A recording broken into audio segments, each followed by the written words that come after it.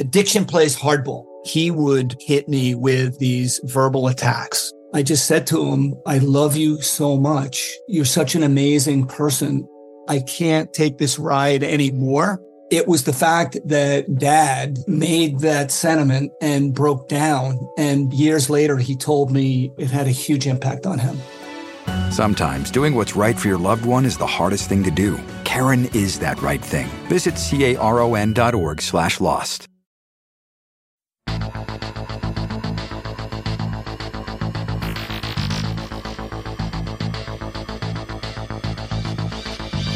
Hi, I'm Dr. Sabrina Stierwalt, and I'm Everyday Einstein, bringing you quick and dirty tips to help you make sense of science. The International Space Station, or the ISS, is the largest structure humans have ever put into space. In fact, it's so large that it wasn't launched in its entirety. It was sent up in pieces and then constructed in orbit. The ISS is also estimated to be the most expensive man-made object ever built. Its hefty price tag exceeds $100 billion. So who uses the space station? And for what? How big is it? And can we see it from down here on Earth? Let's get to know the ISS. What is the International Space Station used for? A variety of scientific experiments are being conducted on the International Space Station every day. For starters, the ISS offers a unique opportunity to view our planet from the outside. Astronauts at the space station conduct experiments that include things like aiding with storm forecasts and testing satellite technology. Astronauts aboard the ISS also perform particle physics experiments, like using the alpha magnetic spectrometer O2 to look for dark matter and antimatter particles without the background noise that would normally dampen such a signal down here on Earth. Inhabitants of the space station also participate in studies of how the human body, including our muscles, bones, heart, and eyes, change without the presence of Earth's full gravity. In NASA's unique twin study, for example, astronaut Scott Kelly was studied for physiological, molecular, and cognitive changes during and after spending nearly a year in space, in comparison to his retired astronaut identical twin brother, Mark Kelly. Among the key findings of the twin study was the determination that our immune system works in space just like it does here on Earth. Astronaut Scott Kelly gave himself a flu vaccine while aboard the ISS, and his immune system responded just as we would expect it to respond down here on the ground. Astronauts also learn how to keep spacecraft functioning. They get to test out new technology for future space missions. These technological developments, combined with the human biology studies, are our first steps toward the longer space missions which will be required for exploring other worlds. A trip to Mars, for example, would take at least 3 years round trip. Astronauts and cosmonauts are also tasked with maintenance, including spacewalks to conduct repairs. To combat the bone density and muscle loss known to occur in microgravity, they also have to fit in at least 2 hours of exercise each day.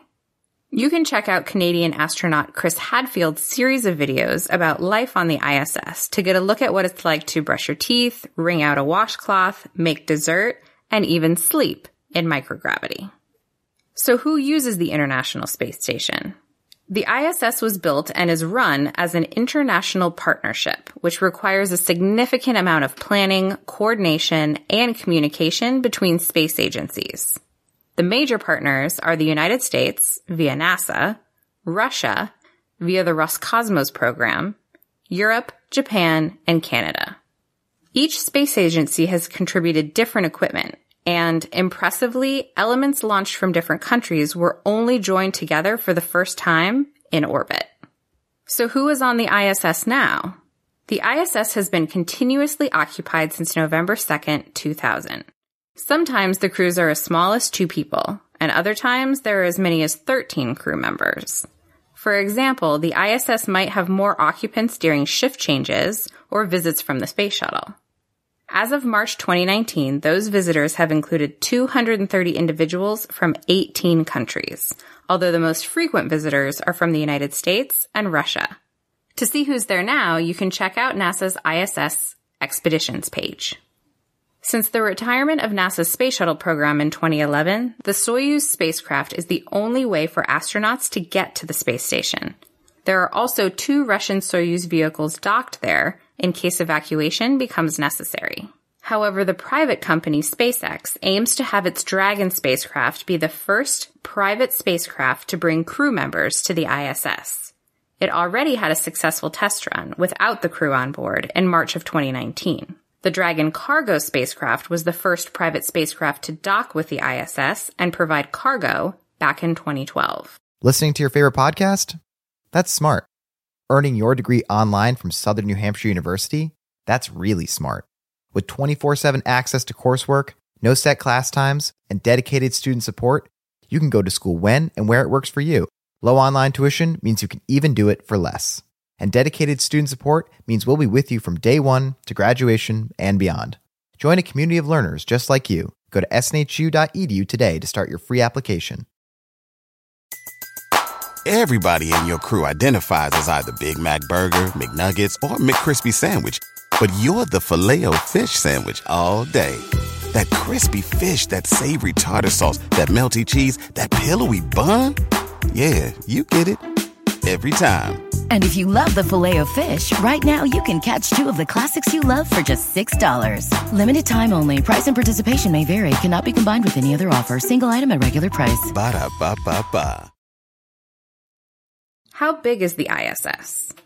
The space station is 357 feet, that's 109 meters, from one end of the truss, that's that long arm spanning the length of the station, to the other. The whole station has a mass of approximately 925,000 pounds.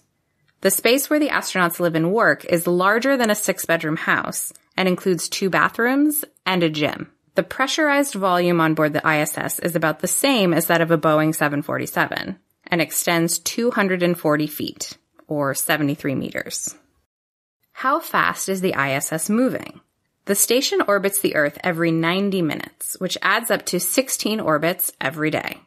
The ISS travels at a speed of 5 miles per second, or about 18,000 miles, or 29,000 kilometers, per hour. So each day, the ISS views 16 sunrises and sunsets while traveling a path that is just shy of the distance to the moon and back. How is the ISS powered?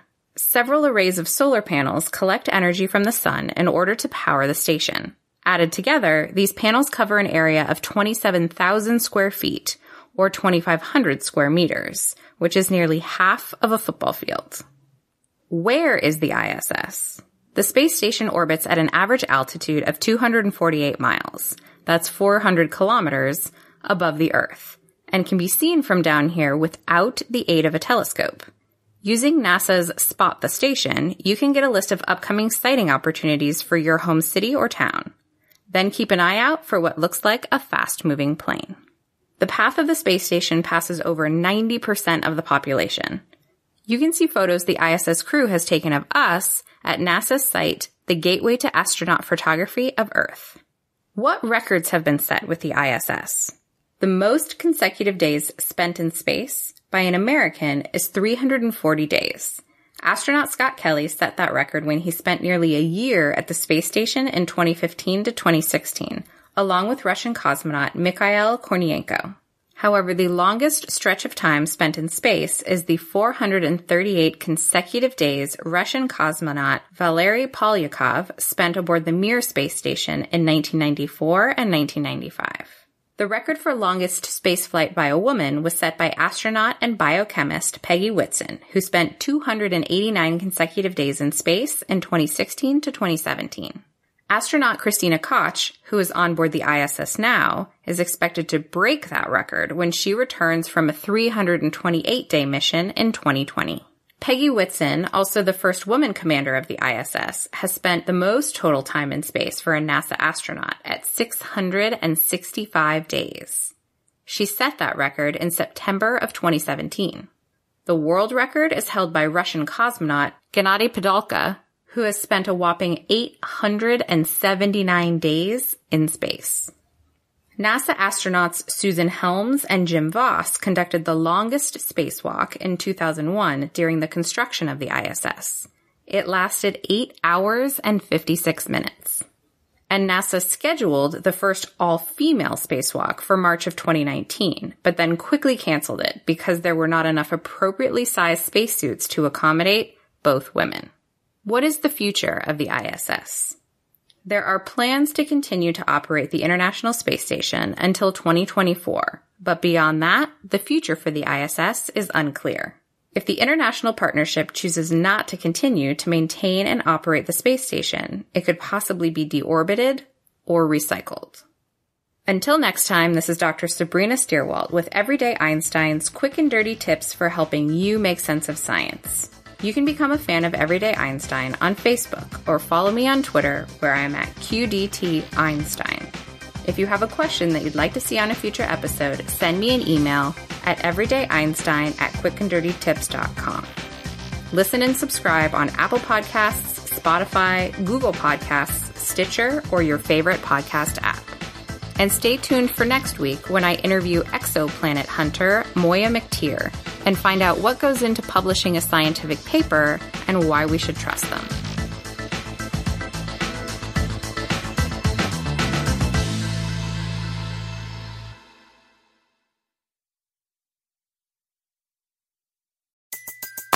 Everybody in your crew identifies as either Big Mac Burger, McNuggets, or McCrispy Sandwich.